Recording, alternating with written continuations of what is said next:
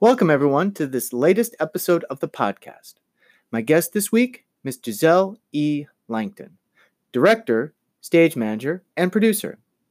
Ms. Langton has produced Rick Abbott's Play On, Larry Kramer's The Normal Heart, Charles Busch's The Lady in Question, Atul Fagard's Master Harold and the Boys in association with J. Austin Forsythe and the Little Carib Theater, Dan Coggan's Nonsense, Eve Ensler's The Vagina Monologues, and the award-winning production of Earl Warner's Man Talk in association with MSJ Productions. In a 32-year career, she has stage-managed countless presentations for drama, choral, steel band, and dance companies in Trinidad. She has also worked on numerous film and television productions, including Asha Lovelace's Jo Bell and America. Ms. Langton has been production manager for the Callaloo Company, notably for the carnival presentations of Pico Plat and The Sacred Heart. In 2007, she stage managed two back-to-back performances at Madison Square Garden for Machel Montano's Resurrect, designed and directed by Peter Minshall. She is the holder of 6 Casico Awards as well. In 2003, Ms. Langton made her directorial debut with Charles Busch's Shanghai Moon. In 2009, she was the production stage manager for Machel Montano's first children's alternative concert, Boy Boy and the Magic Drum, directed by Mervyn DeGauche. She has served as an executive member of the National Drama Association and has been the coordinator of the Casica Awards Evaluators. Her television career began with Television Enterprises. For the television series Westwood Park, she has worked as script/continuity and first AD. Ms. Langton was also the producer for the creative concept company Cedar House Company Limited. In 2011, she was the stage manager for Heather Headley's concert Home at the National Academy for the Performing Arts. Ms. Langton directed David Lindsay Abair's Rabbit Hole in November 2011 at the Trinidad Theatre Workshop for Proscenium Theatre. She was operations manager for the National Theatre Arts Company from 2015 to 2016. Ms. Langton has been the unit coordinator for the stage department at the Lord Kitchener Auditorium, or also known as NAPA, from 2012 to present day. Ladies and gentlemen, without further ado, Ms. Giselle E. Langton.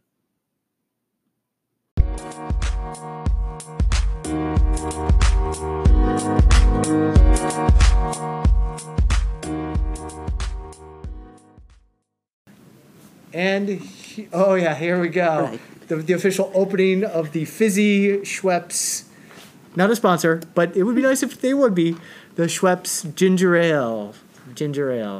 Welcome, ladies and gentlemen. My name is Richard, and I am here with Giselle Langton, who is a longtime friend of mine here in Trinidad and Tobago. I first met her as a stage manager in 2000 or 2009?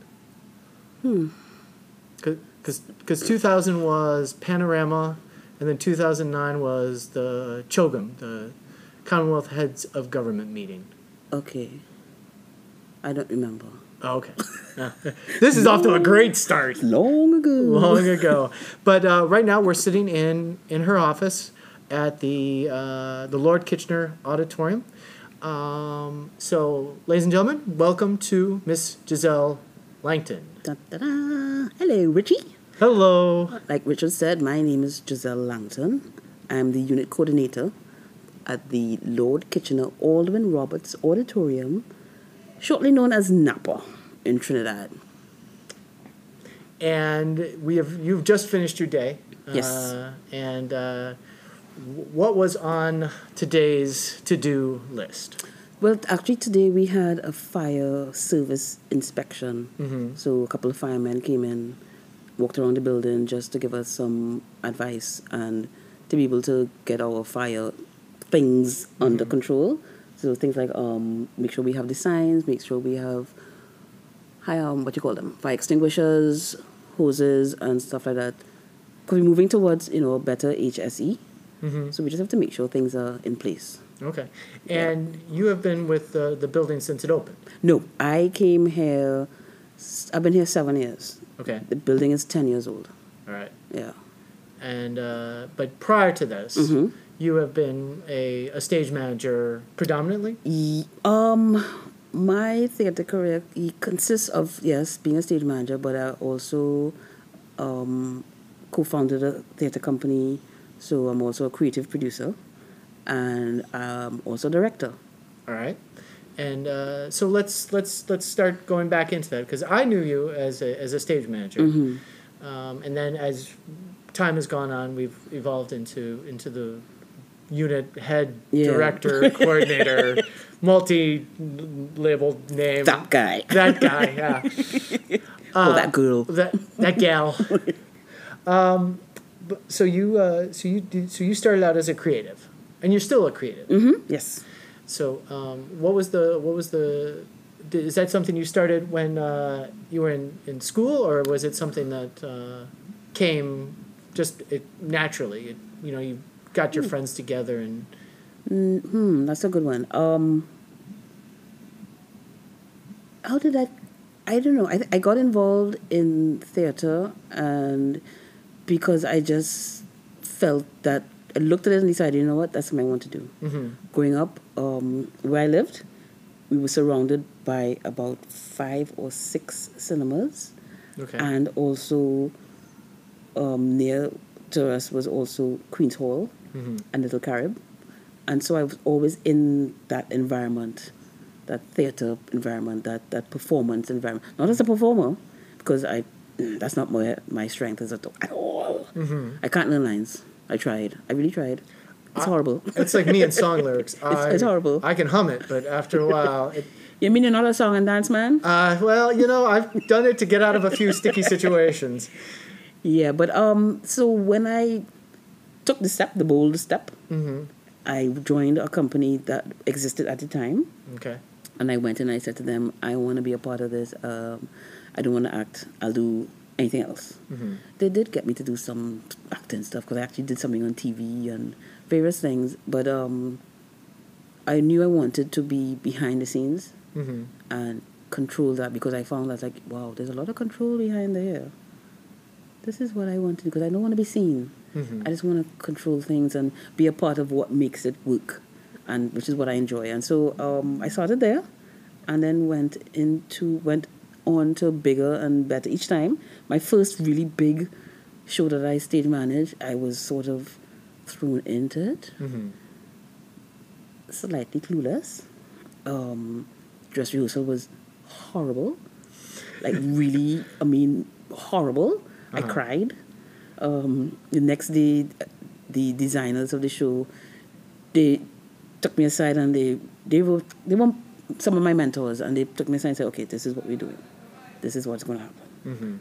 All right? And I just grew from there, and I always wanted it to be challenging. And it's something I still want now. I like to do, okay, you could say there's an easy show, which is fine, but I also like to step into shows that I go, so how are we going to pull this one off? Yeah, I like that. I can definitely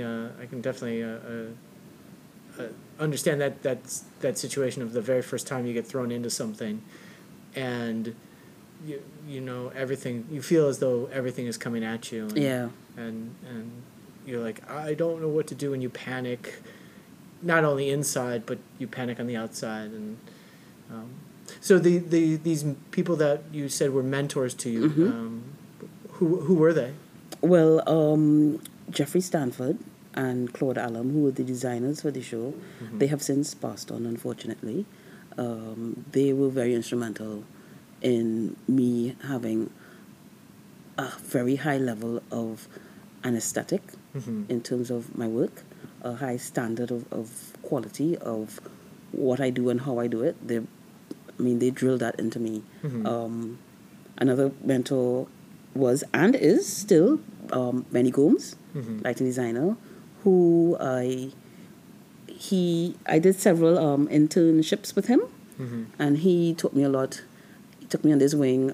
There were times when I wasn't really doing anything at the time, and he was working at Central Bank Auditorium, and he told me to come down, and they would going from their maintenance into shows. So I was there when they took all the lights down, and we went through the lights, and then I did photo spot which at that point in time you had to go climb up some little wooden ladder and lie down on this platform in the rafters with the follow spot. It was fun at the time. I wouldn't do that now because I don't know. I just wouldn't. But at the time, I really enjoyed it. And back then too, audio was reel to reel. Right. So doing audio, you had to cut the reel, slice it together. And another mentor too was Mervyn DeGauge, who actually he and I are the ones who came together, and we had Mermaid Theatre, and we produced a bunch of shows that were really cool shows for our society. The kind of level of work we wanted to do, nobody else was doing it. So producing a show is always risky. But the stuff we wanted, we had an audience. Wasn't a huge audience. So sometimes the shows financially weren't a success. But at least I was always very proud of the quality of work that we did. Yeah. The one of the, and I don't know if this is unique or you mentioned Central Bank, and I have seen probably a more recent version of Central Bank. Central Bank is located downtown Port of Spain. Yep. And it is not a proscenium theater. It is kind of a, I don't know what's the best way to describe it. The thing is, Central Bank, when it was built, the auditorium is an auditorium. Right. Let's start with that. So it was built to facilitate whatever the bank functions that they would have, conferences or whatever. And the governor at the time was very much into the arts and wanted plays to be done there. So that governor was very instrumental in that happening. And so it started being used as an auditorium for performance. It doesn't lend itself to that. It could be slightly challenging because if you have a spiral staircase leading to a stage and you get up on the stage and 3/4 of backstage is filled up by a grand piano, you kind of go, Well, yeah. We could have a problem here. But people made it work. And it's a nice space. It is. It's a nice space. And UTT has used the space. Yes. For 2 shows, I want to say. I know that our late friend Edwin. Yes. Did more, probably the most shows in there in the time that I knew him. Yeah.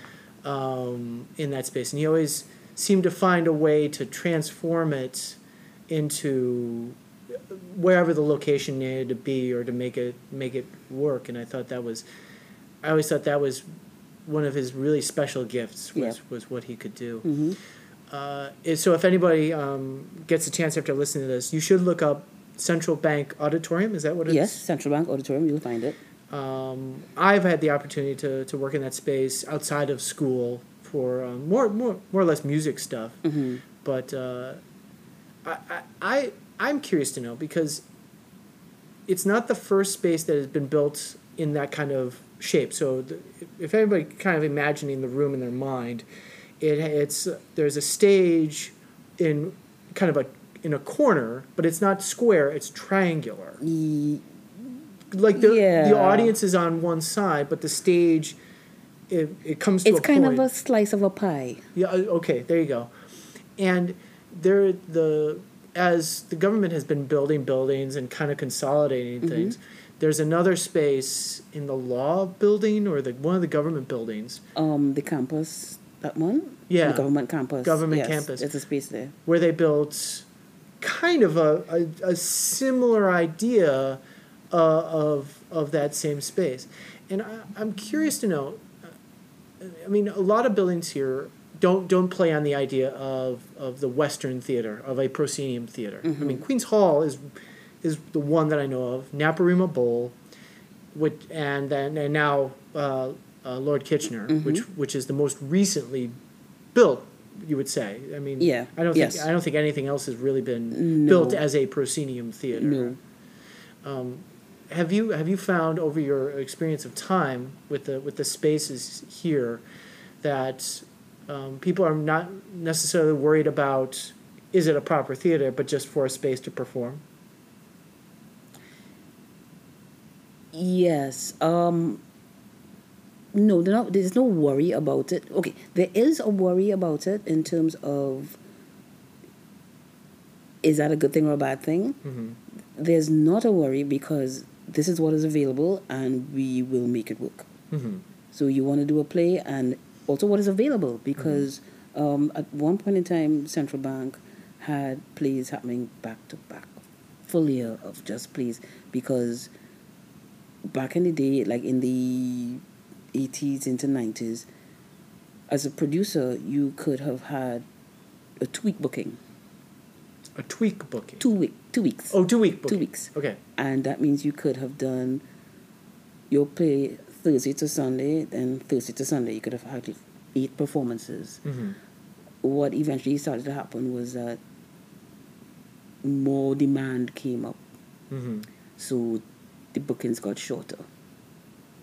So everybody just got like a week. Okay. So it's kind of a move in, do your thing, move out. All right. But the central bank, they made it work. Because there's a feeling to the central bank that is very, we'll dress up and we'll go to the theater.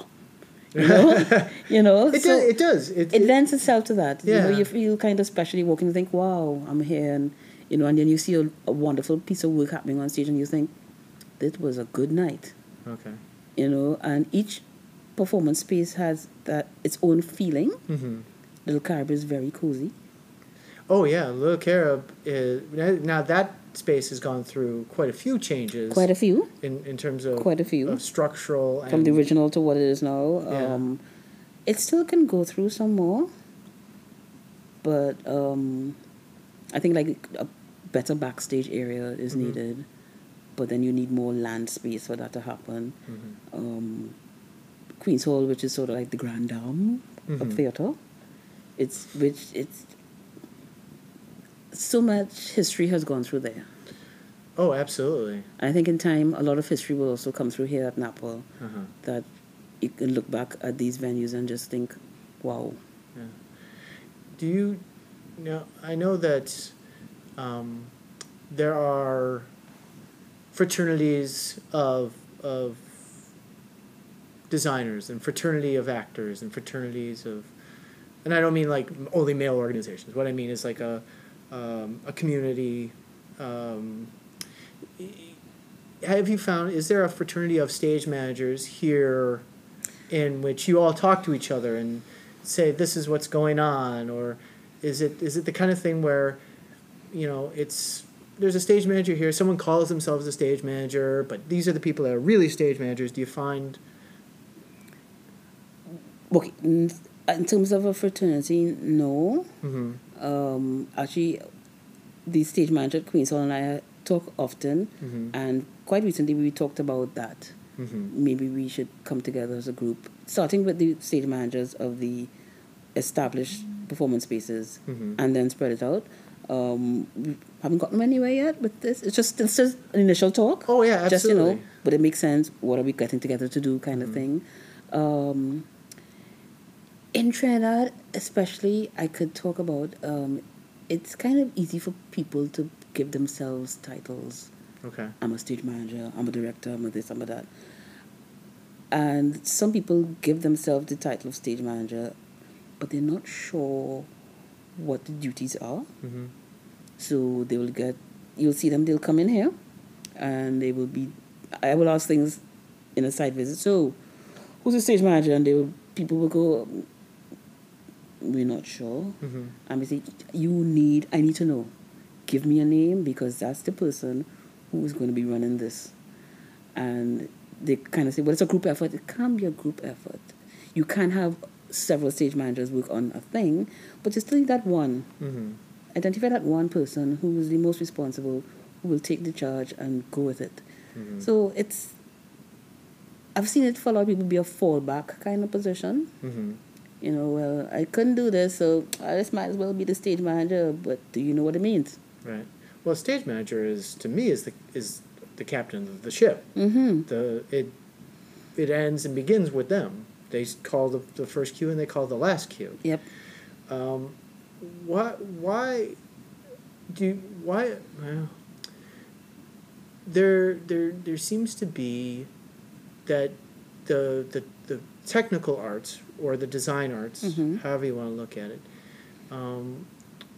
in some places don't seem to have like a good foothold. They start maybe to get a little bit of traction, and then it's a good idea, but it kind of peters out. And so now you got a lot of people taking job titles, as you say, that they're not quite aware of. Why is it because there's not necessarily performance in school, or people aren't quite sure what these jobs do, and it's just I don't want to say it's ignorance, but it's just like not enough exposure? I think what happens is that most people want to be seen, so, or want to be popular or known. So the first area they will gravitate towards is the performer, because they're the ones on stage and they're being seen. Everybody will be, hey, look, so and so looks right. And then they may say the director. Apart from those two roles, people going towards stage management, part of it would be an ignorance of they're not sure what it means. Part of it would be, well, you don't see them, so what could they possibly be doing? Which that's really ignorant, because they do a lot. Oh, absolutely. They run the thing. So I think it's just a matter of making people aware of what the role is. But more important, I think, what it requires, because a lot of performers, I find, fall back on being the stage manager. But performers, they're a certain breed, and they don't do well as stage managers. Okay. Because you put them in that role, and they're supposed to be running something, and they're seeing other performers, and then they're all like, they lose focus. Okay. And they don't deal with the stage management side of it, because they're thinking, oh, should have been me. Or I could do better than that. Or I don't know, what is she doing? Oh, no, that's wrong. Right? And then they forget, oh, I'm really supposed to be stage managing this thing here. Right. Oh, well. So, I don't know. It requires a special person, because the commitment and the sacrifice is hard and high. Yeah, I agree. I have found there's a handful of stage managers that I would go to the end of the earth for, just because they've either had really great advice, they've been really great listeners, they've bailed me out when I've really messed something up. Production managers is even a smaller list. Oh, yeah. But I know that's a tough job. As much as there are times where I have bemoaned my relationships with production managers, I have found that it's stepping away from it. I go, you know what? Those are people who are really most need of my compassion, because they're some of them just have it from both ends. Either they're getting something from above telling them one thing, and you got the people who they're trying to get to do stuff, and they're getting static from that. So, but let's rewind the clock a little bit. Going back to kind of the earlier days, Trinidad. And please correct me if I'm wrong. Is a culture, has a certain culture of performance and presentation revolving around its heritage in terms of mass, and that kind of out there in the streets or in the savannah kind of performance.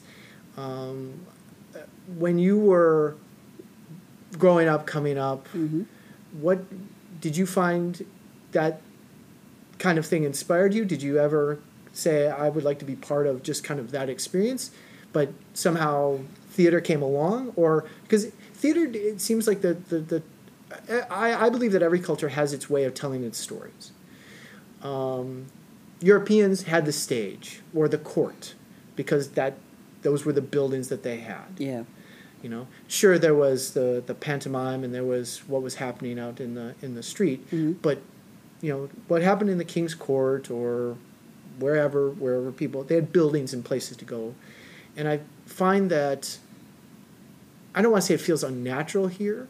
It feels like it hasn't kind of worked its way into the psyche of Trinidad culture. Again, maybe I'm wrong. I don't. You see, Trinidad, because we're so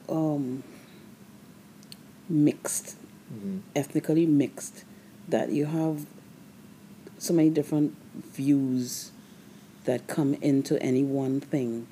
That to say that there's a style of Trinidad theater, some people may think that could be Walcott. Okay. Because he wrote a lot stuff for Trinidadian actors, and he had Trinidad Theatre Workshop, and a lot of his work came out of that. And he had a lot of influence from Trinidad. But we have a lot of writers that have work. It's hard. I don't know. It's hard to say if there's a Trinidad style. There are writers who are Trinidadians who will take from that and create work. Okay. Some of it would be period. A lot of it will be period pieces of a time, and it would be like the 50s or before. So you would read it and you would think, yeah, this is not a modern piece of work. This is, I guess, what you would call a classic piece of work that shows you Trinidad then. And the language would be slightly different. The settings, I guess, a lot of the settings as well would be lovely because it would be from a time that's gone, that, and in an era that the world was different. Right. As opposed to now, some of it may not as be, there may be work that's now that be a little more angry now because of the times we're in. And that work could be a little more idyllic. Okay. In a way. Somehow we also had plays that had more music in them before. Because now a reality exists that a musical is really expensive. And not everybody wants to or is able to afford to venture into doing a musical. Because you're talking about big cast, live music, musicians, costumes, lights, all these different things, and it's hard. Okay. It's kind of hard, but I think maybe some people might say yes, I know there's a Trinidad style, and I can identify what it is, and it's this. For me personally, I don't know. Okay. Because you can have all these different types of work coming from all over, so maybe that could be the style. Well, I found that for me it's the ingenuity, where there's,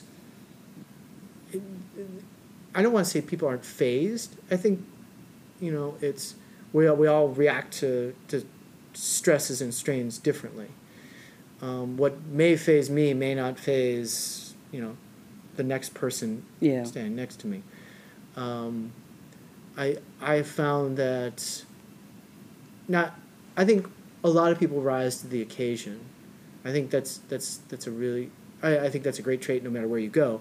But I found that I tend not to have too much of an issue where it's like, I never get the feeling that the house is burning and we're all going to run out. It's like, okay, well, we'll deal with it. We're going to go with it. Okay, you go do this, and people step up whether they are cognizant of it or not. I always find that refreshing. But so talking about not only that style but the technical arts, how have you seen them change over the years? Has it, I mean, it's being where we are. It's not like we can go down to the corner stop.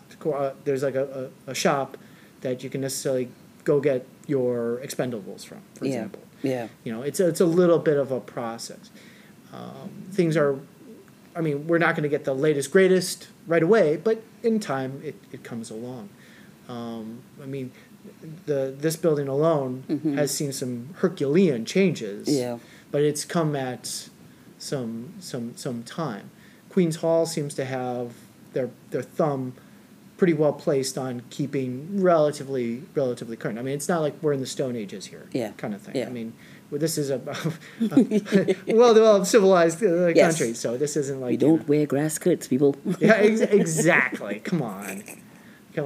That's the next island over. No, but that's I one of the projects that UTT did was called Searchlight, and it was to go to some of the different little schools and say this is what theater is and this is what we do, because we're trying to get kids to come and participate in theater production that is offered by UTT. Yeah. And you go into the government schools, and they're all pretty uniform, Yeah. right? Sound is always key. They always seem to have a pretty good little sound system and, Yes. and can do things like that. Yeah. But when it comes to lights, it's whatever the hall lights are. Yeah, or they may have, I got this from here and I got this from here, and they don't Right. really work together, but hey, who cares? Exactly. it works. And we went to one of the older Roman Catholic schools. And my general curiosity, I walked. They had a little stage auditorium, and they had old Strand dimmers Right. and old Strand lights. Okay. But these are things that are rusty and crusty Of course. and haven't been used Yeah. in 40 years. Yes. But they exist. Yes. Part of that is probably because of the Trinidad's connection to the British. Because Strand was a European company. Yeah. I guess the long way around in this whole thing was, do you feel like there's been good change and that people are coming along with that change? Like, Technically, yeah.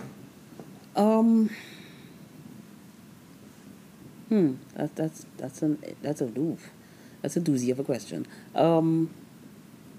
Yes, there has been change because, for instance, Little Carib Theatre, the lights there used to be the floodlights that you had in your garden that were put into milk tins. Ta-da, you have a light. And you put those up and you shine it the best you can. And that was your Right. light. That was the light. You had different color lamps. You got different colors on the stage. And the Carib has now gone into a light board, and they have relights. We have progressed in terms like that. Theaters have follow spots. We have Grand Emmys, light boards and stuff like that, which is always good. The equipment, to me, is never the issue, The issue is always the people, because you can have the best light board, you can have the best audio board, and it could sit there because either nobody knows how to use it, or they have a limited knowledge of what the board can do, so you'll get lights up, lights down. Right. So if the resource, that is the people, is interested enough and hungry enough to want to not only just do work, but do good work and be better each time, that is what we need to change. Because you can have lighting designers who will just be like, yeah, throw up lights on, actors run around, lights off, thank you very much. Or you can have lights on, I have a mood, I have day, I have night, I have warm, I have cool, I want the audience to feel some sort of pain and whatever now, and the lights can do that, the sound can create that. But so those people need to understand what they're working on. They need to be a like mind with the director for it to happen. And I'm not sure it happens. Sometimes I've seen it happen unintentionally, and I would like to know that in the unintentional moments that the people are aware of what just happened, so that you keep that in your little mind closet and goes, right, so the next time I come up to this kind of opportunity, I'll be like, oh, I remember when that happened and how Right. people felt and what it did, because then I can not just recreate that, but put another layer on top of that. So like, yeah, the technicals, we're okay with the technicals. We could be better. Mm-hmm. Because once again, everybody can give that themselves a label. I'm a lighting designer. Yeah, what did you light? Well, Yeah. and you're like, no, that doesn't count. You know? Well, we had that conversation the other day because we were talking about someone. You had mentioned a name, Mm-hmm. and you said, "Do you know this person?" I said, "Boy, that name sounds familiar." And I found out who that was, and I'm like, "Yeah, that person isn't exactly what, you know." Yeah. It's one of those things where it's, say you're part of a group, and everyone kind of is like, "Who wants to be this?" Okay, I'll give it a try. Yeah. And again, that's fine, but That is fine. But you don't want that for the group that comes into the Napa building, which is a 2,000 seat auditorium. 1180. 1180. Okay. Yeah. Why do I keep thinking it's all those red seats? It's all those red Standing room only. seats. Yeah. It's tough. Uh-huh. I think because my version of getting to where I am Mhm. in the beginning was that I looked at what was out there. Mhm. I decided I wanted to join that group because I not only liked what they were doing, I saw in my little young mind's eye that there's a level of talent there that I want to be surrounded by. Mhm. And when I got involved, I was like, wow, yeah, I could learn a lot here. And so by the time, yes, when I got to do my first big production as a stage manager, it was a hot mess at dress rehearsal, but I already had a foundation a strong foundation that got me through it. Okay. And a big piece of advice I will say is that if you want to get involved in the theater or the performance world, you have to surround yourself by people who know Mhm. and who know the right thing. Mhm. So that once you know the right thing, if you're going to commit the wrong thing, you know what is right. So you know that, okay, I'm going to do this way. I'm aiming for the same result, but because maybe of lack of resources, Mhm. I have to go this way instead of going straight in the right way. So that's an interesting thing you say about resources because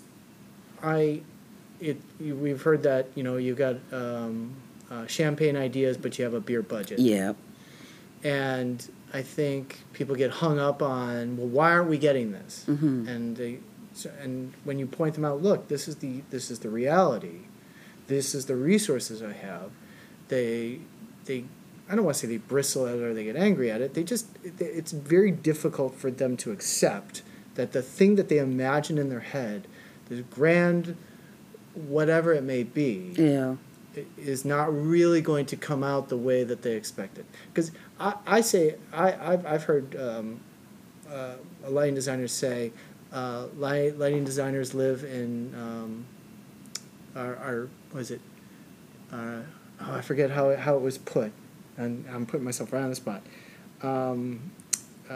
Lighting designers live lives of quiet dissatisfaction because they're never going to get. Yeah, they're never going to get what want. that's. Oh, But they probably do.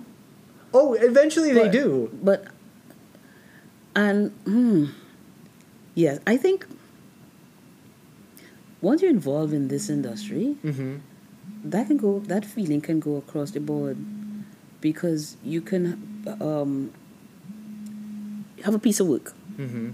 and you read it and you think, wow, yes, I want to do this. Mm-hmm. And then you start to read it on a different level, and then you realize, oh my God, this calls for so many. There has to be lightning, and there has to be a boat coming in from upstage left, and then there's an army of people coming across, and then you think, okay, well, how are we doing that? Because we don't have a boat. Yeah, do we have a stage? And we don't have an army. And could two people make an army? I don't know. Right. Maybe we could try something. So sometimes you have to. That's when imagination and creativity comes in, Mm-hmm. because you can sometimes create those things without having that physical boat. I mean, that's why abstract work can happen, because you could insinuate a thought, and the mind will go, "Oh yeah, I see the boat." There was no boat, but I saw the boat. I felt that there was a boat there. Right. But if you want to go literal and go for a real boat, well then, yeah, maybe you need a ton of money. And the right people around you so they can build the boat. Yeah. The boat can move properly. The boat won't fall apart. Right. You know? It'll survive 12, 12 performances or however long it is. I think that's the other real shame is that, a lot of weekend shows. There's not a lot of things that run for 6 weeks. Oh, not in Trinidad. Yeah. Not in Trinidad. And how do you think that's influenced about people's perception of what theater is? Because in terms of what? Well, if every theater show is only a weekend long, yeah, it's really hard to get a lot of people to see it. Like theater comes and goes very, very quickly. Yeah. It's in and out very quickly. But if something sat down for 4 weeks, a month at Queen's Hall, yeah, you did a show that's 8 shows a week, and they did it. Do you think that there would be an audience for it? Do you think people would gravitate, or do they say that's just not our thing? We like a lot of variety. I think it starts with the fact that producers can't afford to have a show run that long. Okay. Because the rental will be ridiculously high. You have to have a mindset will be that it must be a big show. Okay. For it to be able to run that long, to make sense. Okay. So you can do a 2-hander for 4 weeks. Right. In a space like Queen's Hall or worse yet in Napa. So you'll need to do something big and grand and bright and lovely. And the rent might be prohibitive.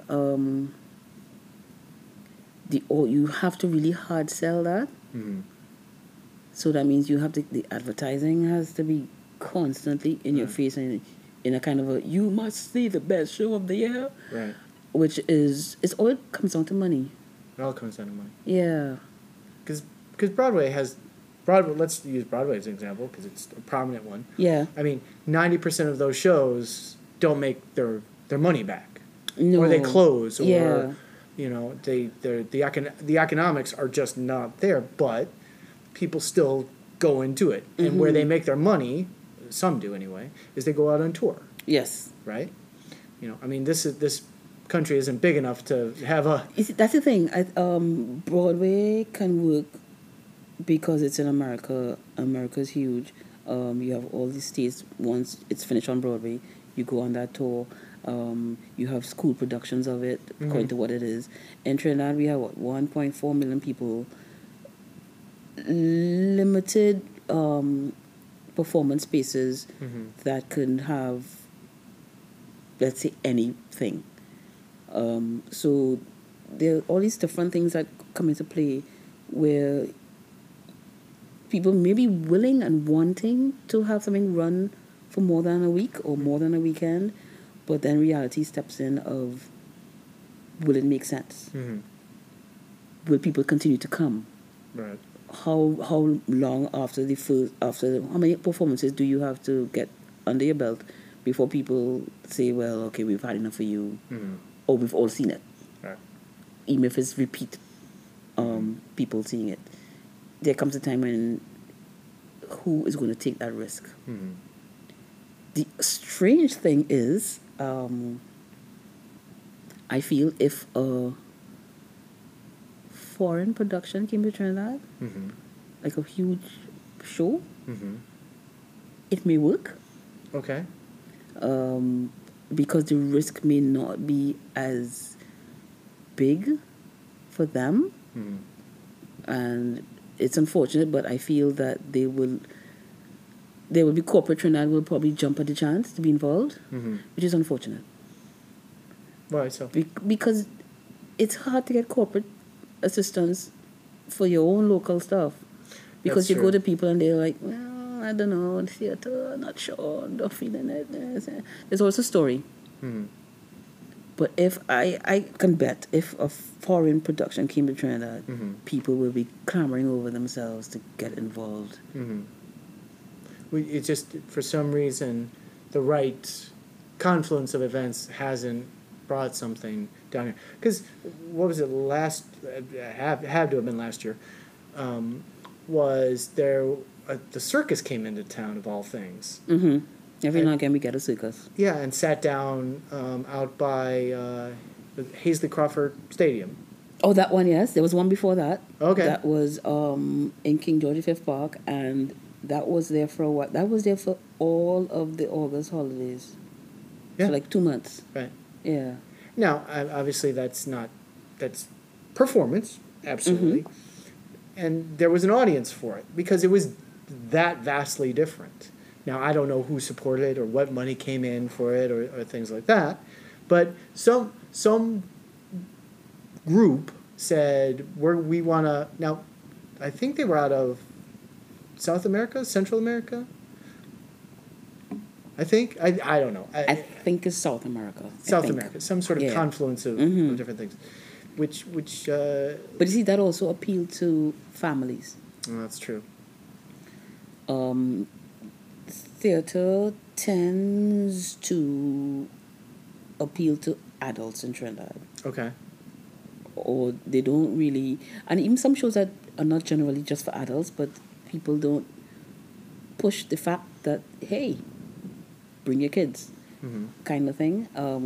So then you cut down your audience size there one time, and anything like a family thing, if you really push the family thing, it can work.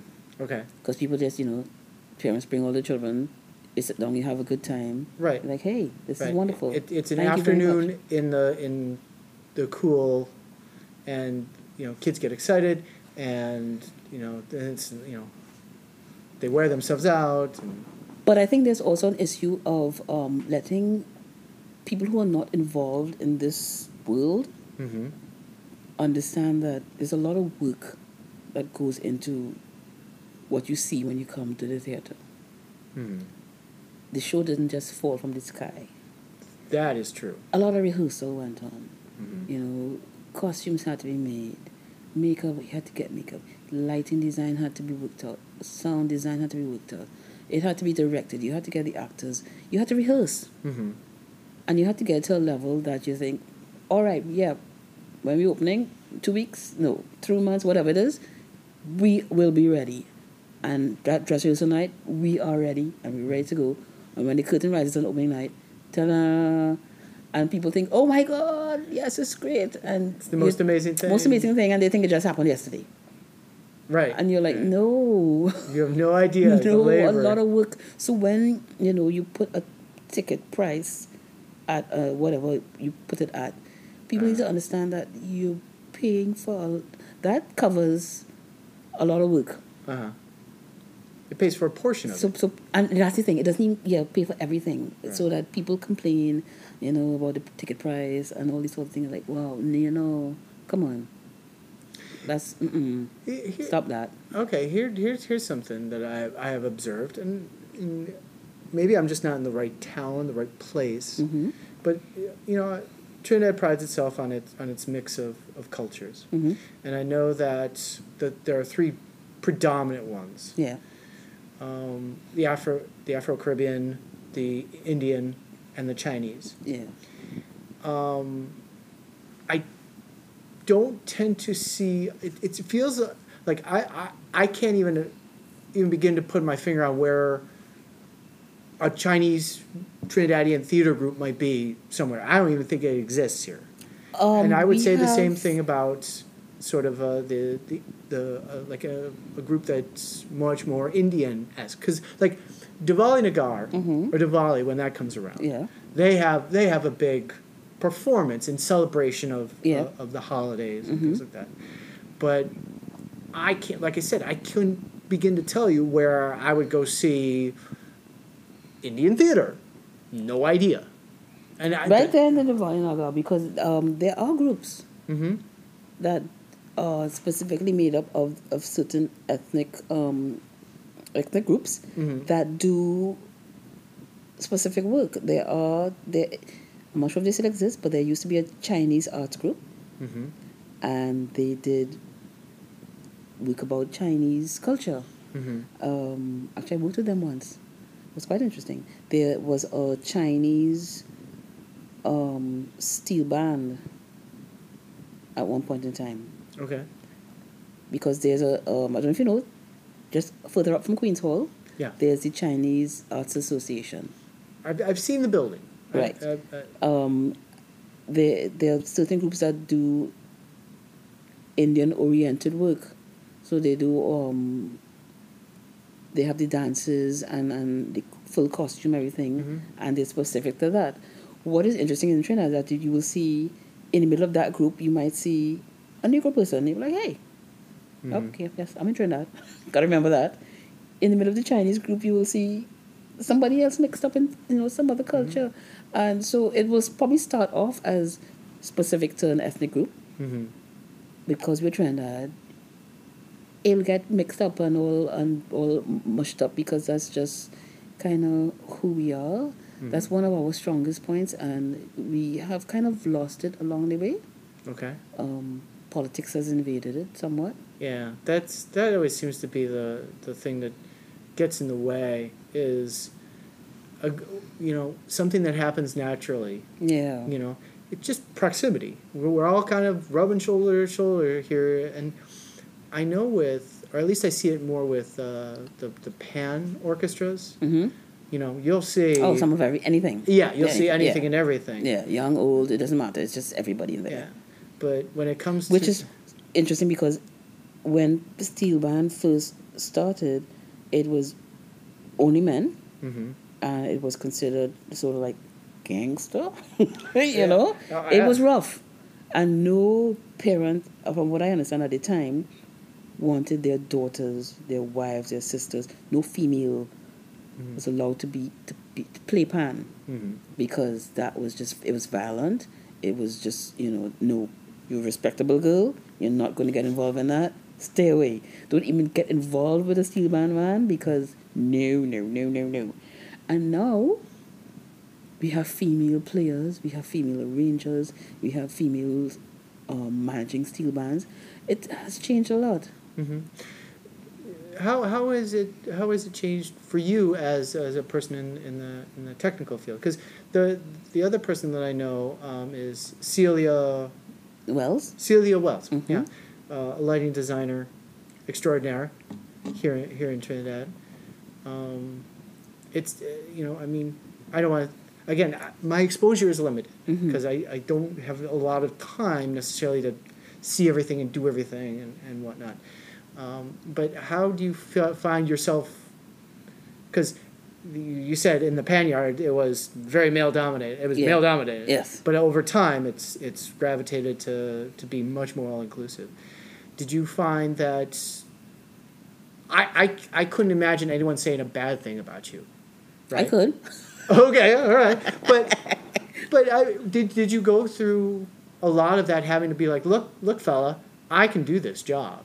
I'm just as The thing is, once I got past that first big show, at that point in time, there weren't many stage managers around who were fully stage managers. Because I went through a period of, I did theater and I also did TV. I worked in a production house. So I juggled the two worlds. And then after a while, because the theater was happening in a big way for me, I did that alone. And at that time, people calling themselves stage managers was a tiny group. Because like I said before, people kind of were put into the role. We're doing this thing and we need a stage manager. Oh, hey, look, Bill over there. Come over here and stage manage this. It wasn't like, So I'm going to be the stage manager, and we're doing this. No, it didn't happen a lot. So I was fortunate enough that I got to work with nearly like every company that was around at the time. So I was continuously doing something. Okay. Until I decided to get really picky and choosy, and then I wanted to do my own thing. Right. And I wanted to produce. Right. So then that's when I went off and put on my producer hat. Right. But even to today, there still is, I don't know, there's a small group of that people, that's what they do, who are fully committed to doing that. Right. It's mostly a sideline. I have my real job, and in the nighttime I will stage manage something.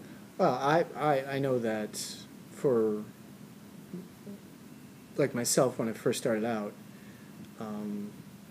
I did summer theater, and then I got a job as a carpenter after that, and when that went south on me, I did that for a year, and that was the wrong job for me. I was in the wrong place. Yeah. I came back to Chicago, and I had to hustle. Job here, job there, things like that. And I watched a lot of my contemporaries. You see this more with actors, where they have a day job and then they perform at night. Mm-hmm. Technicians have similar experiences. I find that the demands on technicians, though, tend to be a little bit more consuming. Where it's like if you're building a set, it's not like you can only build from this time, 5 at night to 2 in the morning. I mean, we've all done that. Yeah. But it seems to be like it takes a little bit more of your life, and it's that balance of trying to make money and keep doing the thing that you want to do is tough. I mean, people do it all around the world, maybe to varying degrees of success. Because I know that folks here, I mean, it's all about, I need to make my money. Yeah. If I'll do theater on the side and whenever I can. Yeah. Yeah. It's I don't think about it anymore, only because it's just not my hustle anymore, right? I mean, I've worked myself into a full-time job, and this is what I do, and I teach, and I found myself gravitating away. I mean, I don't mind running shows. I can't imagine running a show for 12 weeks anymore. I mean, I just I don't have the mental patience for it anymore. I don't want to say I fell asleep during shows, but I would have to entertain myself after a certain point. Whoa. Well, it was one of those things where if the show was really engaging, I could sit there and watch it. I would watch it over, and periodically I'd go and mindfully do something else, and none of this can be used against me because I don't have those jobs anymore. But somebody should call you tomorrow. Yeah, I'll get a. What did you do? But I mean, I've read a book. I've done played cards, done something else, just to kind of, like I said, because there's a point where stage managers have the most amazing focus, because that's... Well, yeah, because you can't be playing cards while the show going on going, oh, missed that cue. Sorry about that, buddy. No. But I remember watching August Osage County at Steppenwolf for the 12-week run of that. Right. And just this show was always good, and it was just like, oh my God, I just watch it and watch it and watch it and watch it. But we used to do some shows that were, I don't want to say duds, but it was hard to be interested in, yes. For a show that is not going to stimulate you mentally, to work on that for a long time, that's a test. That's some kind of penance that you're, paying for some sins that you committed. Yeah. Either in this life or a life to come. I've sat through shows where it's just like, can we please go? Can we end this soon? I mean, the audience is kind of into it, but we could say, oh, you know what, halftime. All right, we're done. The good thing, probably, I guess, about in Trinidad, the short run, is that at the end of it, you could generally go, I'm going to miss this. Yeah. You know, so it doesn't get to the point of oh my God, when this ever end? Uh-huh. It ends after, you know, if you get in, according to the show, if a producer is lucky enough that they can have a 2-week booking, then you could probably get in 8 to 10 shows. Mm-hmm. So by the 10th show, if it's a good show that you really liked it, you could find yourself going, oh no, Don't go away. And it's, for me, sometimes it's the show, not so much the people. Uh-huh. But if I'm doing a show and a piece of work I really like, I would be like, yeah, boy. And if it's sort of like a musical, days later you'll be like, you're doing songs, and you know, and it stays with you for a while until the next thing comes along. Right. When I first started, it was the people. Mm-hmm. You do a show and you know that instant click and bond thing that happens in shows, and you're like, oh my God, it's coming to an end. Yeah. I'm gonna miss you, and then it ends, and some of them you don't see again. Yeah. And some of them you may see and say, hey, last week, remember all this time now we were doing this, and they're like, yeah. Oh yeah. But it as you get older, it changes in terms of I look forward to doing shows I want to do. Mm-hmm. I don't have to hustle like I used to back in the day when you're just like hustling from one thing to the next. I'm like, now I've gone from doing a lot of shows in one year to hand-picked shows in one year. Mm-hmm. And I have some regulars that I do, and the strange thing is that I do more dance shows now than theatre. I'm trying to remember the last actual theatre show that I did. I do more music and dance. I thoroughly enjoy dance shows. And I'm like, don't remember. I have found, and I don't know if this is just me getting a little bit older, but I find them freeing in some way, because it's a lot of expression. It's not. Yeah. I like plays. I enjoy plays. I've done a lot of plays, but going into doing what little design work I do anymore. Yeah.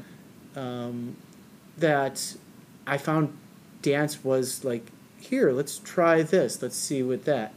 You know, I don't know. I agree. There's something about dance performance that speaks.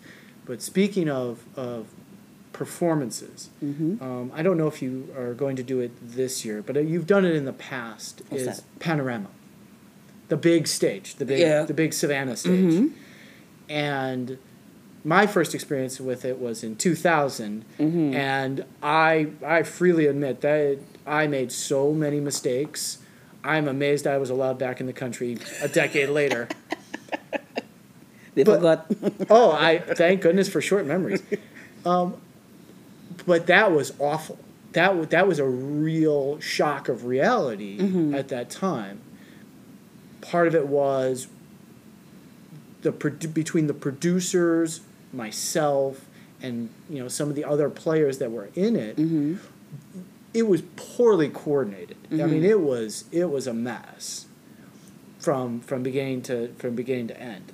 It was the type of mess where they were trying to get me out of the little apartment that I was staying in, and I said, "There's no way I'm leaving." What did you do? What was your function? My function was I was brought in to help with lighting. Right. And it was set it up, make it work. Yeah. The producers purchased theater dimmers, like the ones that you would install permanently. Right. It wasn't what it is today, where it's a bunch of rock and roll touring stuff. Right. That they put truss up and they do all this. Yeah. Now this is the old grandstand. The new one is what, 8 years old, 7 years old? Maybe a little more. I'm not sure.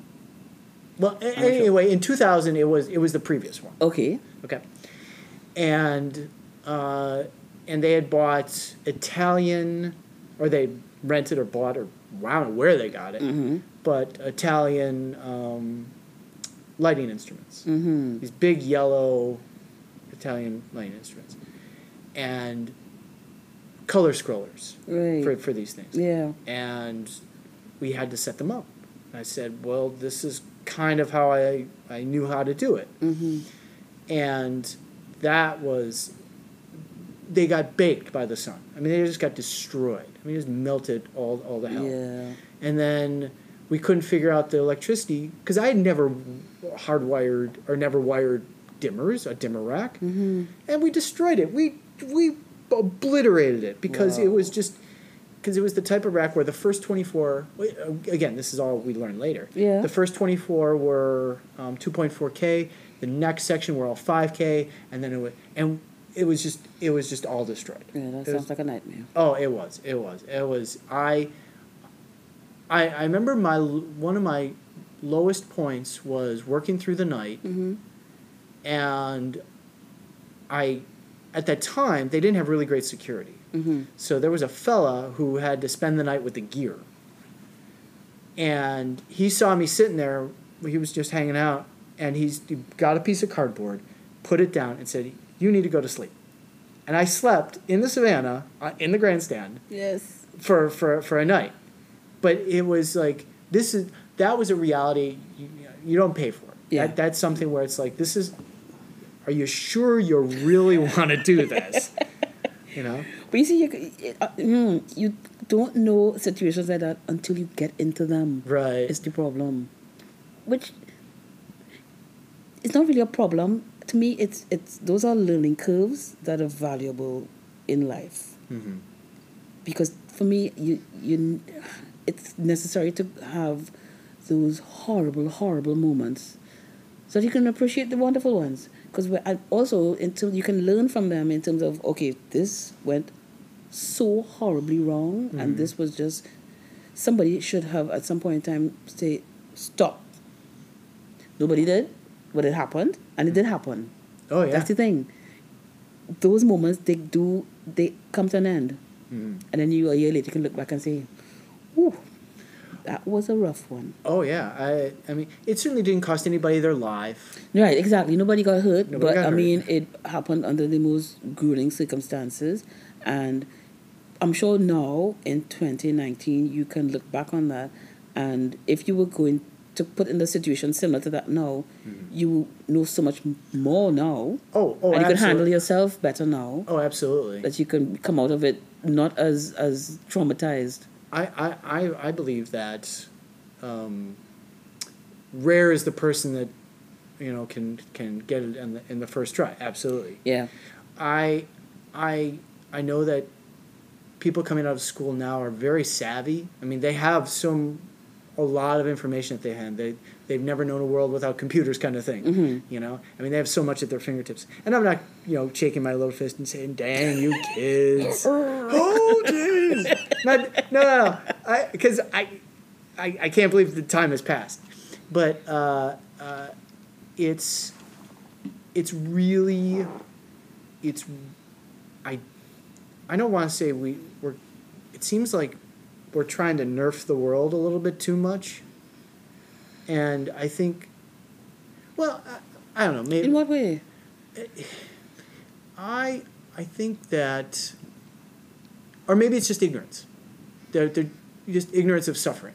Like, hey, we're going to go do this. Oh, we're going to go do this, and we do it, and it's the greatest experience in the world because someone didn't say, yeah, by the way, did we mention that you're going to have trouble paying your rent and you're going to have trouble maybe keeping the heat on and you don't know where your next sandwich is going to go? Not in, like, you're going to be destitute, but, like, if you're in New York City, I mean, you got to know a lot of things to survive in New York City. Chicago, where I'm from, that general area, I always viewed it as the city where you could survive. Rent wasn't so outlandish at the time, and you could make your way. You could make a living up to some point until you established yourself in such a way. And I wouldn't trade the experiences I've had. I mean, those mistakes define who I've become. Yep. I think it's not until you get past, say, like 35, when you yourself have settled down, and you go, wow, I never planned this far. This never crossed my mind that I would continue. I'm always amazed at those people who can be like, oh yeah, I knew I was going to do this the whole time. I knew I was going to be a designer. I knew I was good at sound. I knew I was going to be at this. Because once I got, like I said, once I made that decision, that was it for me. And it was not a popular decision with other folks. Well, yeah, because they were. Are you sure you don't want to be a doctor or a lawyer? No, because I can't. I don't have that mind. Yeah. I'm not. In terms of what do you call it? Academic. Mm-hmm. I'm not academic. My brain doesn't function there. Okay. My brain will explode. However, there are things in what I do that I tell people, this is not a job. This is my life. And the day that I made the decision that the first decision was, I'm going to get involved in this world. And I did that. And when I was in it, I was like, wow, this is some of what I thought it would be, and it's so much more. Oh yeah. Because when it's down and dark, it's down and it's dark. But when it's shining bright, it's like the most glorious thing ever. Mm-hmm. And then when the step was to, I'm going to let go of the other stuff and do this full time. Mm-hmm. And like I said, it was not popular with family and some friends because they're like, you need a real job. Oh, you need a real life. Yeah. How are you going to survive? Yeah. And at the point in time, I was doing really well because, like I said, I was working with all the top companies in the country and I had constant work. There did come a time when it got really hard, like really, really hard. And I was like, wow, what is going to become of me? And ended up, working for the Drama Association as the secretariat, and then went to work somewhere else, and then I worked for my brother for a little bit, and that's when I stepped away from it a little bit because it was there was this politics that was brewing within the fraternity, and because I wanted things to be clean and clear and fair, a lot of people didn't like that. So they tried to, say things about me and whatever. And I was like, whatever. So I stepped away. All right. And I was still there. I went to shows, I got involved, I saw things. And then when I came back with a vengeance because then I came to work here. And I saw working here as being a wonderful opportunity for me to share all that I know with that background of a stage manager, producer, a director that I can bring to this job. Yeah,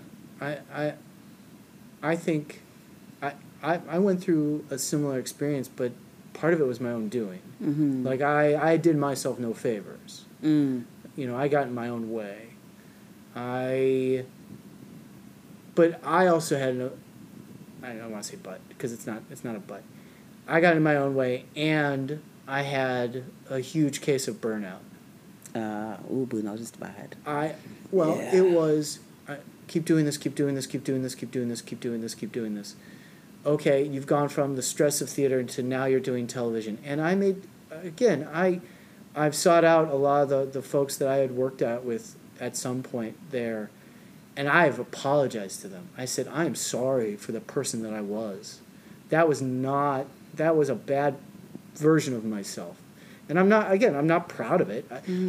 The challenge was I had a forced year of having to reflect on what is it that I'm really wanting to do. Because it was a gentleman named John Shanoff who is retired at this time now. He used to run the Piccolo Theater in Evanston, Illinois. And through a confluence of of events, we ended up talking. It was a very funny conversation, because we were both meeting and we weren't talking about the same thing. He thought I was there to sell him something, and I was sitting there. Oh, how was it? I can't remember. I was trying to become a part-time baker because I was like, I need to do something. Right. And he thought I was there for theater. And we looked at each other and we said, what are we talking about? And eventually he got me involved with the theater company there. But not like, oh, you're going to be a designer or anything. He gave me a 9-to-5 job.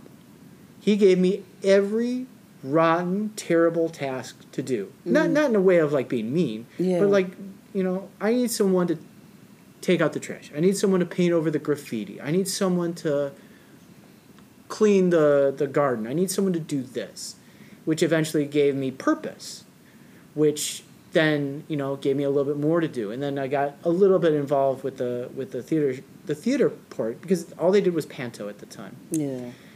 And it was a big reevaluation. It was, I realized I enjoy this aspect, but not that.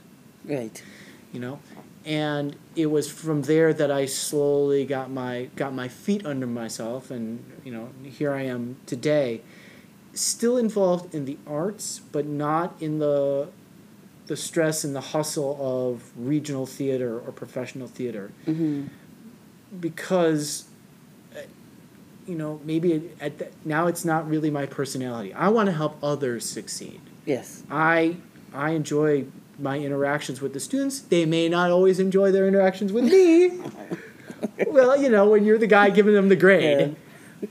But it's such a much more rewarding kind of thing, because at least there I'm at the ground floor. At least I had my say, and being like, here, I know this works. Right. Make it whatever it is. Yeah. There are things that my teachers from back in the day, I couldn't even remember. Mm-hmm. But one or two things maybe kind of stuck with me. But so I don't know how we ended up in that rabbit hole. Yeah, rabbit king. Well, one of the things, and this has been a fantastic conversation. One of the things that I know we had talked about, and we said we should save it for this conversation, mm-hmm. was talking about the recent explosion, shall we say, of inclusivity. Mm-hmm. The recent, I don't want to say it's awakening, because it's kind of silly, because it's always been there. Mm-hmm. The people have always been there. Of a predominance of people of color. Yeah. Now that are being seen in TVs, in film, yeah. and coming much more to the forefront. And we had talked about the racial divide when it came to, there was I've talked to Jim Streeter about this, who's mm-hmm. Princeton, and he has a very definitive opinion about it. And it was about an article written by a woman at the Globe Theater whose name escapes me right now, but it was about how theater design was discriminatory. Right. Costuming, lighting, yeah. scenery, and things like that. And I know that you had an opinion about that. Mm-hmm. And mm-hmm. I'm curious to know, I mean, I don't know if I exchanged the article with you, if you had the opportunity to read it. No, I didn't get to read it, but we did start talking about it. Mm-hmm. And I remember I said to you that for me personally, in Trinidad, mm-hmm. because we are so culturally mixed, that I was always aware, once I got involved in the theater, that technically what has to happen with different shapes mm-hmm. and shades of people, because we have so many different shapes and shades, mm-hmm. and what that means to like a lighting designer. Mm-hmm. And Benny Gomes, he's from Trinidad, and he's very aware of that, because he always says things, like you can't put that certain colors on black people. Mm-hmm. because it will not. It doesn't work. Hmm. It just, and it's not that, it's not a. It's a race thing, but it's not a race thing. Okay. For us here in Trinidad, because it's just a fact. Right. If you put a black person under this light, they will look really strange. Right. You switch them out and the same light, and you put a white person, and it will work. So now, if your cast or your dancers or whatever it is made up of an ethnic mix, you have to find the balance. Mm-hmm. And the same thing with costuming. Certain colors on certain body shades will not work. Mm-hmm. And it's just a fact. You have to be aware of it. So, from a Trinidad point of view, it has never been a race issue. Okay. It was just always been what is visually right Okay. and what is visually wrong. Right. Good. I read about a lot of what is happening outside in America, in the UK, and sometimes I read those articles and I think I have no clue what the fuss is about. Mm-hmm. But I've learned to read them now from putting myself in their shoes and thinking, I understand. Mm-hmm. I understand. And then you kind of look back on the work and you think, wow, yes, this is a thing. This is a thing, and how are we dealing with it? Mm-hmm. How are we dealing with something? I think I mentioned it to you that I've realized the other day in looking at a lot of John Wayne movies. I just started looking at a lot of John Wayne. Right. And I like, my God, what is wrong with John Wayne? In most of his movies, he's always hitting a woman. Uh-huh.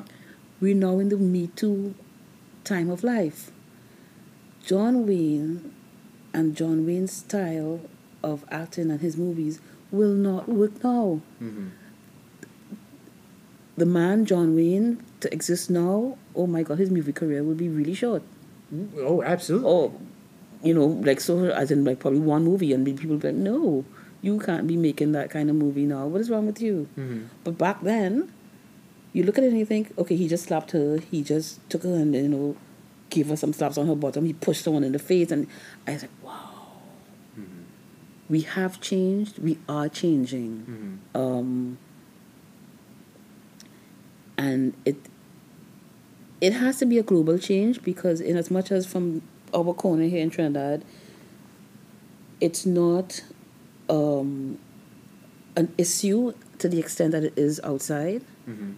We still, however, need to be aware.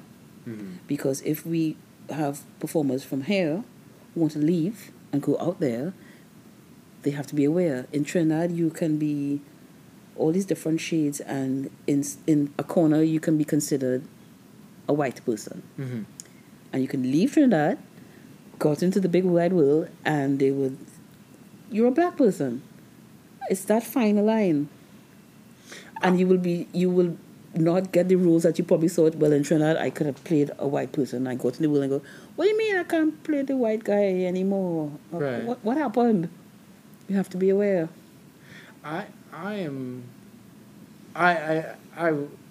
tell the funny story that when I first got here, people didn't know my name. Right. Yeah. It's pretty common. Yeah. And it was always the first couple of times was, hey, white boy. Yeah. Which I take no offense to. Because it's not said in an offensive way as Right. well. That's the thing to remember in Trinidad. Calling a white person a white boy, it's not a racial slur. It's not meant to be offensive. It's just, there's a white boy in front of me. I don't know his name. I need to communicate with him now. So, hey, white boy. Eventually, when, if we should be crossing paths often, Uh-huh. I get to know, well, white boy's name is Richard. Right. And you will change from white boy to Richard. Absolutely. It's of the things that I of how I put my Americanness aside. Trinidad has been very helpful for me to be much more open to kind of what's going on, because I know that I felt very insular for a long time. like, no, this is my world, this is what it has to be, and things like that. It's like, no, you're missing the flavor. You're missing the taste of what's going on. You don't necessarily have to embrace it and say, oh, this is kumbaya, and we're all going to get along. No, you don't have to. But let's be realistic here, you know? You're here. Get involved. See what happens, see what's going on. And this idea of lighting, it's... You don't become aware of what your habits are until you're not in a place where you get to do those same habits, and you realize these habits don't necessarily comply with what's going on. I'm educated in a way that lighting is like this. Yeah. It's plan A. Now I'm in a place where I'm not the dominant skin color. As you say, lots of colors, lots of shades and things like that. So how I have to be able to adapt. Yeah.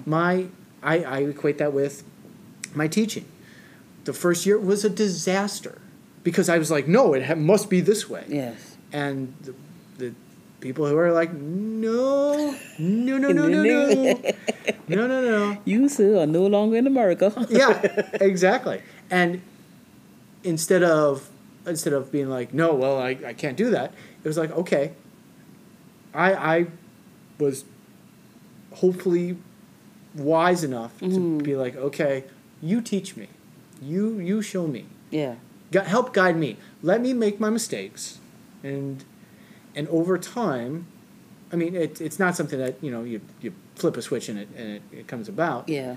But now I feel like, oh, okay, here, let me pay a little bit more attention. Yeah. Let me be a little bit more cognizant of... Because it's like when Black Panther came out, and they were making all the fuss about, this big blockbuster movie, and it has, this cast of black people and a black director, and the actors talking about, being on set and seeing, being so comfortable because they're seeing their own, and I couldn't get it.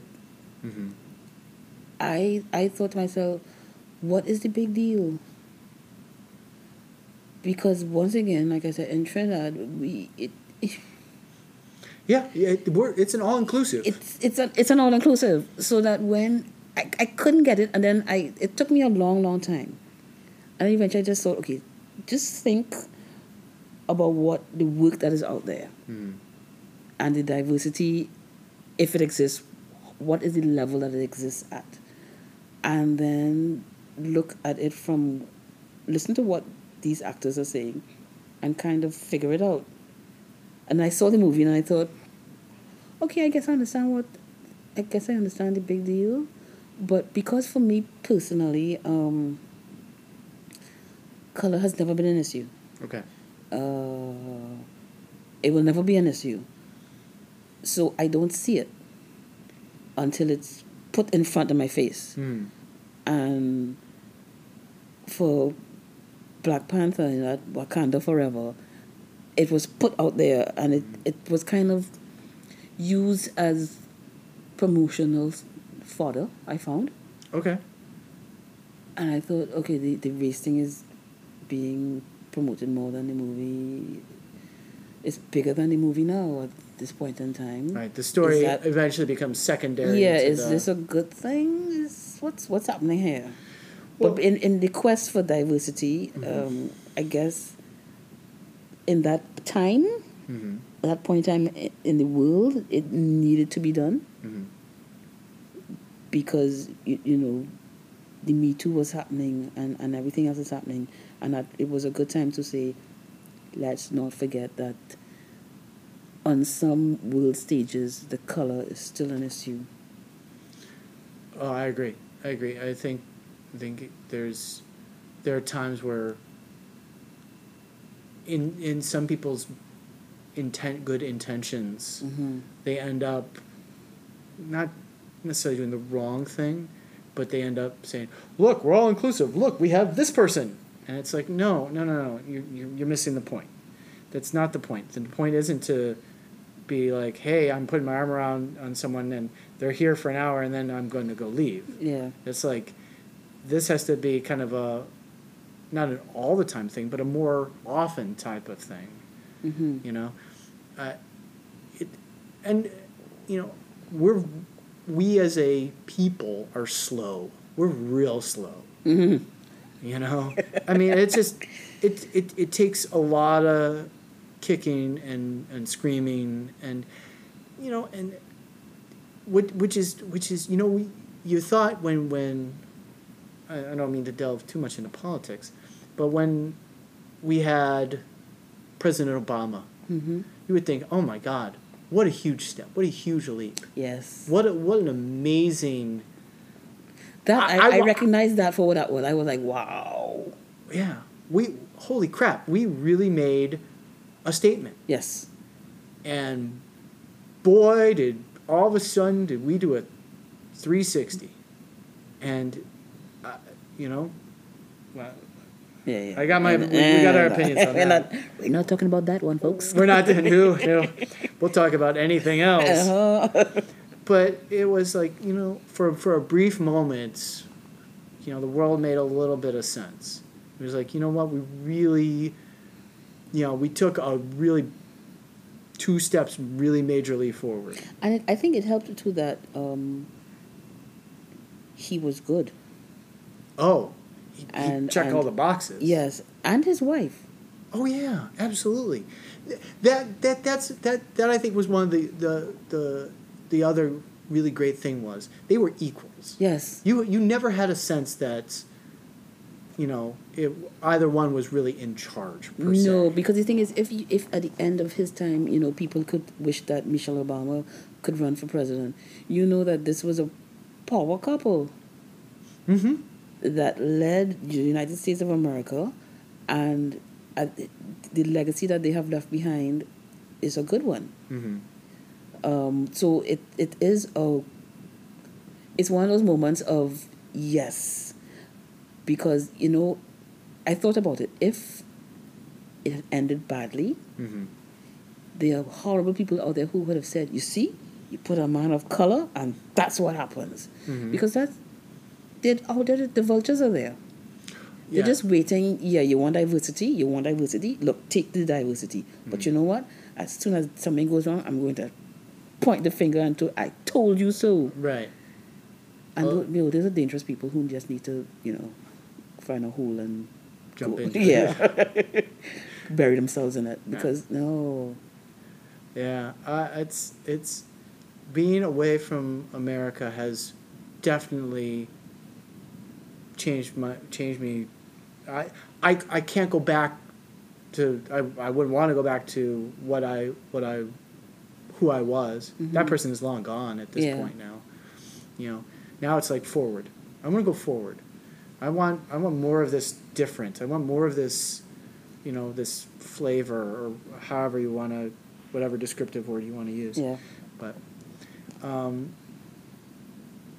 it is. We have talked for almost 2 hours. Yay! And we could probably keep going. For 2 more. Yeah, for 2 more. We bust out the drinks. That's the next podcast we're doing. We're doing our own drunk history. I let everybody know he promised me a drunk history version, and I had an end of ginger ale that I brought myself. Letting everybody know. Okay. Oh, yeah. Was that you throwing me under the bus? Yes. Oh. Yep. Well, there's the bus. There's you. Hey, Richie. Oh. Well, you know next time. Drinks are on me. Next time. And I'm only doing this next time if it's drunk history. Drunk history. Excellent. I love it. All right. Again, thank you, Giselle. Most welcome. It has been an experience. You're one of my favorite people. Yeah, I'm gonna cry. No. Anyway, so is there anything else you'd like to end with? Anything you'd like to close us off? Last word. I just want I want the world to be a better place. I know it sounds really cliche and corny, but every day that's one of the things I pray for, that somehow the world can be a better place. And I think it starts with me, making my little space in it a better place, and hope that I influence somebody else, and they do. And one day, I may not be here to see it, but We're gonna get there. We must. And on that, Yeah. we'll call it a day. All right.